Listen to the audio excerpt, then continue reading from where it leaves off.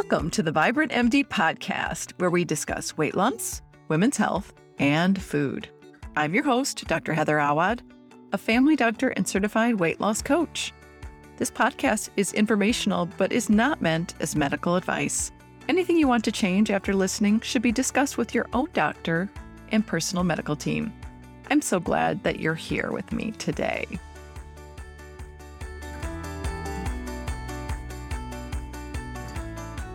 Hello, my vibrant friend. Today, I am interviewing Dr. Shelley Meyer, who has a newer podcast and YouTube video series called Women in Medicine Be the Change. She is also a functional medicine doctor. So today, she and I talk about sleep, hormones, and weight loss. But I want to know you can find more information about women in medicine and burnout and how to change your life on her YouTube channel, as well as functional medicine topics like hormones, supplements, all those good things. So I will have those links in the notes, but you can also just search her on YouTube. A lot of times we talk about sleep being necessary for weight loss, and I just want to put this conversation in here today because I really believe that optimizing your hormones is the way to make weight loss natural, comfortable, and permanent. So I wanted to talk about sleep today as it affects our hormones, especially cortisol, and how that interacts with our insulin levels, because these are things that will actually make a difference in your weight loss. So if you can work toward 7 to 9 hours of sleep, it will actually make losing weight easier. And we have studies that show that people that get low amounts of sleep, 6 hours or less, have more abdominal obesity and have a hard time maintaining a normal weight, besides having a difficult time losing weight if that is their goal. So listen to this conversation today, and I hope you find some interesting information. I'm so happy to have Dr. Shelley Meyer with me today on the podcast and on YouTube, depending on how you're interacting with this. I love to let my audience kind of see a couple doctors have a conversation about a subject that we find interesting together, because we do like to talk about where our interests intersect and how that works for all of you when you come into our offices and ask us for help. Dr. Shelley Meyer is in primary care and functional medicine, which is a great kind of specialized look at root causes of diseases. And Shelley, if you could just tell our audience a little bit about yourself. Yeah, thanks so much for having me, Heather. It's so great to be here. I started out my professional life as a dietitian. So I went to undergrad, got my bachelor's in nutrition, got my master's in nutrition, and then I was a dietitian for a few years and then just decided, hey, I want to do a little more. So I went back to medical school. And family medicine, as I'm sure you understand, was always a feeling because it never got boring. And there was always something interesting coming into your office. And then you can just work with the whole lifespan, from babies to people in their elderly years. So that was a great combination, I felt like, to have the nutrition background and to be in family medicine.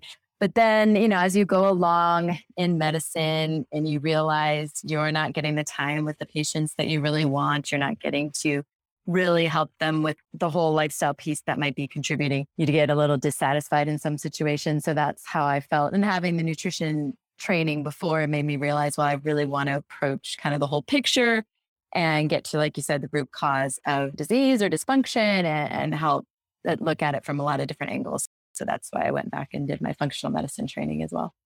That's cool. I feel like I send a lot of people to functional medicine. They'll say, I'm seeing my regular doctors and somehow are just not quite getting there. And I said, oh, I know who you need to go see. Yeah, that never gets boring either. And it's great to spend that time with patients and to really get to know all aspects of their life and try to help them figure out where things may have started and, do the testing. We do a decent amount of kind of alternative testing to figure out how the microbiome is coming together with the hormone piece and all that. So it's kind of like being a detective in a lot of ways. Yeah, cool. Well, I invited Shelley today to talk a little bit about cortisol and sleep, because in weight loss, sleep is super important because we're trying to align our digestive hormones. And when our cortisol is off, this messes things up. So I was looking had some data in 1910, people actually, I know it's like really old days, but people actually slept 9 hours every night, which is so different than now. Okay. And I was looking up also that 30% of adults kind of in their 30s to 60s, 30% of them get less than 6 hours every night, which is almost shocking anyway, because I can't even imagine functioning on less than 6 hours a night. But wow, but that really shoots up your cortisol levels. And cortisol, especially, is associated with abdominal obesity. I remember when I had the kind of perimenopause hormone changes, noticing a lot more weight going on there in the middle. But it also just affects your insulin to the point where your insulin goes up as well. And insulin is our fat storage hormone. So that really gets in the way of maintaining a normal weight. And if you're trying to lose weight, getting in the way of that. So can we just take a supplement and figure that out? I know. So I often hear that from patients is, yeah, well, what supplement do I need to be on to fix my cortisol? And you cannot supplement your way out of a cortisol problem. It's just impossible. Yes, it can be a supplement in the true sense of the word, that it can help the situation and help, there are adaptogenic herbs and nutrients that can come together and really help tone down the cortisol when it's too high and make it a little bit more robust when it is too low. But 80% of it is that sleeping, like we were talking about, getting the sleep, the 7 to 9 hours of sleep, stress. That's the main thing, stress. Cortisols are stress hormones. So we have to have all these things in place to address our stress response, our situations that are creating stress, setting boundaries, sleeping, eating to support a healthy cortisol level. There's so many things we have to look at when we're thinking about cortisol. Talk a little bit more about eating for balancing cortisol. What are good things to think about? Well, one, we have to think about how sugar and processed carbs affect our cortisol, because the cortisol levels and the glucose can kind of mimic each other. And so when we are eating something that goes straight into sugar in our body, and not only cookies or, sugar drinks or anything that have sugar in them, but the breads, the pastas, the staples of the American diet that are low fiber, high carb, that's going to go straight to that cortisol response too and spike it up and then maybe crash it down. You have this stress response over time, making it uneven and imbalanced. And then you add these foods in that do the same thing. And then we have a really imbalanced cortisol and imbalanced stress response. And then also caffeine, because we're all addicted to our caffeine and our coffee and everything. And I'm not telling everybody that they have to go off coffee or they have to go off caffeine, but it's going to also shoot it up and cause some imbalance too. So there has to be some limit. There have to be some boundaries and limits on caffeine. And I get really stressed out. And then I always wanted to eat like something sweet or some cereal or something like that. So really that was like a double whammy against. Yeah. And that's what you're craving, right? Because it's also what you're craving when your blood sugar is imbalanced. You're craving that and you think it's going to make everything better at the time, but then you know how you end up feeling more depleted after that usually. Gotcha. So you see a balance there. So those are the main things I talk to people about. And then, making sure they have a balanced snack or small meal or, just meal in general with protein, fat, and carbs together, coming together, as I'm sure you talk about, the people that you work with, that all those pieces have to be there so you're not hitting that blood sugar or cortisol with just the carbs and then having that crash after. Yeah. I've been hearing people online say, don't eat your carbs naked. Yeah, no naked carbs. The protein and fiber and fat and something to go with it. Definitely. So when people ask you about caffeine, what's kind of a good rule for looking at like when to stop caffeine? What do you like to tell people? Yeah, I usually say around noon, which isn't a popular thing that people like to hear. But yeah, I like to encourage noon. And then, if possible, if it's straight up strong coffee, like 8 ounces or less per day. And then if you need a little something in the afternoon, maybe a green tea, which can be overall hormone supporting and sometimes actually be helpful with the cortisol, even though it does have some caffeine in it. It still has that ritual of a warm cup of something, but it's not that straight to the cortisol that the coffee is. Nice.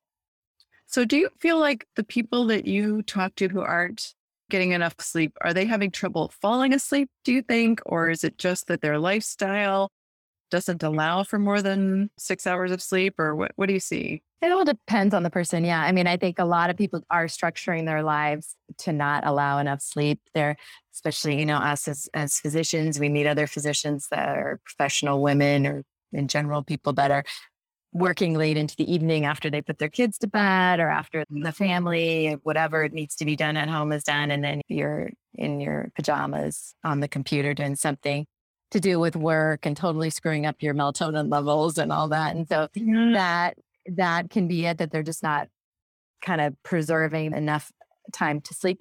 And then the hormonal piece of it, right? So if, particularly for women, postmenopausal, perimenopausal, they're having maybe some estrogen dominance or too low of progesterone, and then that's not allowing them to get that good quality sleep. So there could be all kinds of pieces like that, or they could be overcaffeinated with the high cortisol and the high carb diet. And then that's contributing. It's a complex picture that we really have to talk to people about when we're working with them on sleep. It is. I remember having my own sleep really disturbed by perimenopause hormone changes. I used to think that sleep was my superpower because I could sleep anytime. And then to have it interrupted, I felt terrible. And so, of course, then I drank more caffeine the next day. Right. And then the cycle just continues, right? Yeah. So do you have some ideas for just people who are just like want a better sleep routine? What do you offer, or what would you suggest? What are some things to look at? Yeah, I think we have to look at, like I was just saying, about working in our bedrooms, in particular, in our beds with our computers, keeping the computer, the phone away out of the bedroom, get that natural melatonin boosted back up again. Maybe if we do have to work into the evening or look at a device or, want to watch a TV show, wearing the amber glasses or the blue light blocking glasses to help naturally build our melatonin, and maybe even taking some melatonin if you have trouble falling asleep or staying asleep, really working on that stress management, maybe getting a nighttime routine in place where you are getting away from those devices at a certain time, maybe an hour before bed, hopefully further than that, but at least starting there. And then having some quiet time. Doesn't have to necessarily be meditation, but that's great. Maybe it's you take a bath every night, or you do a couple relaxing yoga poses, or you journal, something that doesn't involve external stimulation, and that kind of can get you away from that constant buzzing. And it's funny because I think that we sometimes think that turning the TV on and then just zoning out is relaxation, but I was reading that that's not necessarily relaxing our body and our brains. It's not. And I have so many of my patients in my practice that are like, I say, what do you do to decompress? Well, I watch TV. I binge watch Netflix or something like that. Yeah, that's not doing it. And maybe there are some things you can watch on TV that would be relaxing. That's kind of the minority. A lot of the times we're watching something that's very distracting, maybe news or political situations that are going on, or things in the world that aren't, decompressing our evening routine, or even some of the dramas or the violent kind of things that shows that are out there now are definitely disrupting our sleep. Yeah. And I love that you offered like a bunch of different ideas that people could use to decompress, because for some people, like doing some of those stretches, yoga stretches, would be very meaningful versus sitting down and journaling. They're really different things, but experimenting with some things and seeing, do I like this? Does this really help me? Or, there's a lot of choices of things to do. There are, as long as it's quiet and it brings you peace and it's not distracting, and you can even turn the lights down low, just something to give your brain that message that, okay, this is when we calm down. We're ready. And just having that routine, because the hormones and insulin and cortisol and all that feed off of routine. And if you can, introduce a calming, regular pace of a routine, you're going to have a lot better hormone balance and a lot better sleep. That's interesting, isn't it? That our bodies then get the signal, oh, she's sitting down and journaling. Then our body says, oh, let's send all the calming hormones now. Yeah, definitely. Our bodies are interesting things. They are. And when we kind of understand a little bit more about how they work, then we can, use those natural rhythms to help us out. Yeah. Definitely. Well, thank you so much. I do recommend, though, that people, if you're having trouble with sleep disturbances, falling asleep, that finding a a functional medicine doctor in your town would be a great place to visit. I If you've agree. kind of tried the usual things and it's not working, because there are more things to try. And to look at, your functional medicine doctor can do blood tests to see what other imbalances, maybe help with a supplement or a dietary change or something that could make a big difference in your life.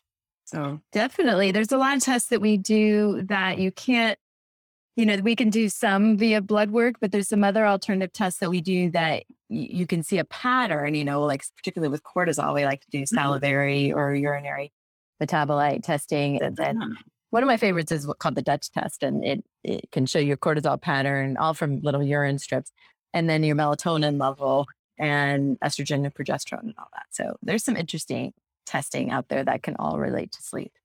terrific. Well, thank you so much for talking about this today. I know because it messes up your insulin cycle and makes it hard to lose weight, I knew that my audience would be super interested in hearing about this. And sometimes they hear me say, you need 7 to 9 hours of sleep, and they go, yeah.